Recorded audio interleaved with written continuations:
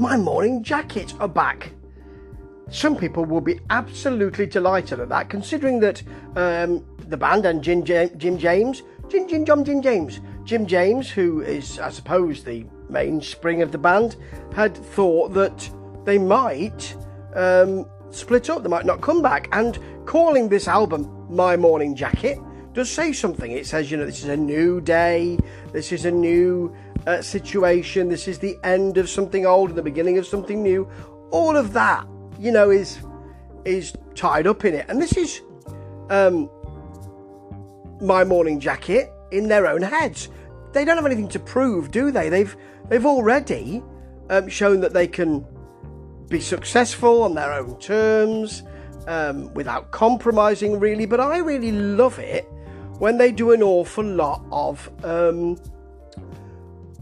when they go different places in their music, holding on to black metal, that sort of thing, and I think that this doesn't, not that it's a bad album or anything, it's just that it doesn't go as many places as you might like. So there's quite a lot of sort of considered Americana, bluesy sound. Regular scheduled programming starts us off with some nice bluesy rising and one note piano in the chorus and horns added, and there's quite a lot of also incantation type music, which is what incantations are quite a lot of what My Morning Jacket based their music around, in a lot of ways. Love, love, love is like that.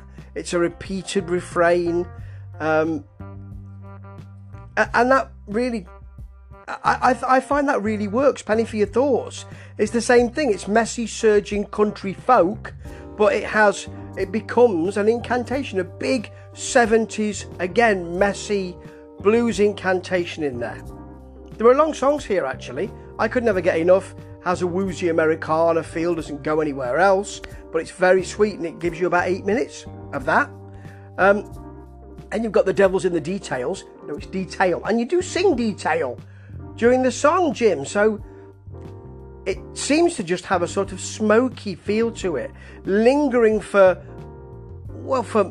almost 9 of its minutes, which is it becomes almost a soundscape. And then suddenly we get a lounge 70s jazz feel to that. Much better. I mean, within the songs, those songs do go to places. It's just that they don't take as many chances with those songs.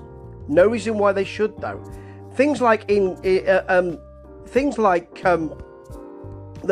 work a lot better on this album are least expected. Things like that have a sort of 60s, late 60s roll to it. Nice country guitar, sort of FM feel with an electric piano bubbling away under that. In Colour does the same thing, really. It has gentle psych feel to it.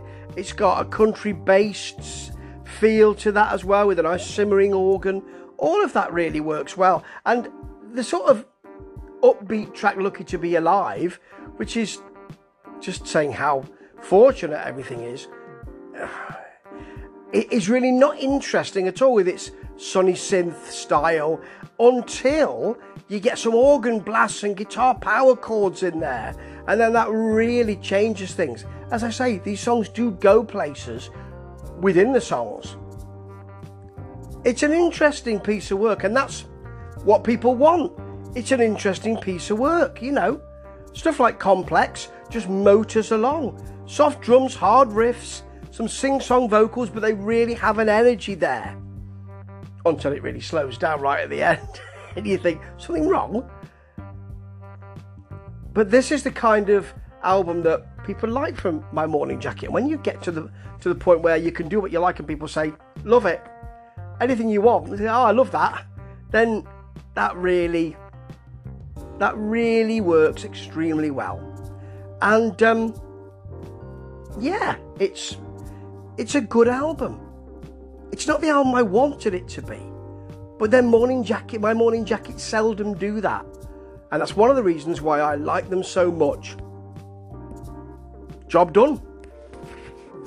Ta-ta.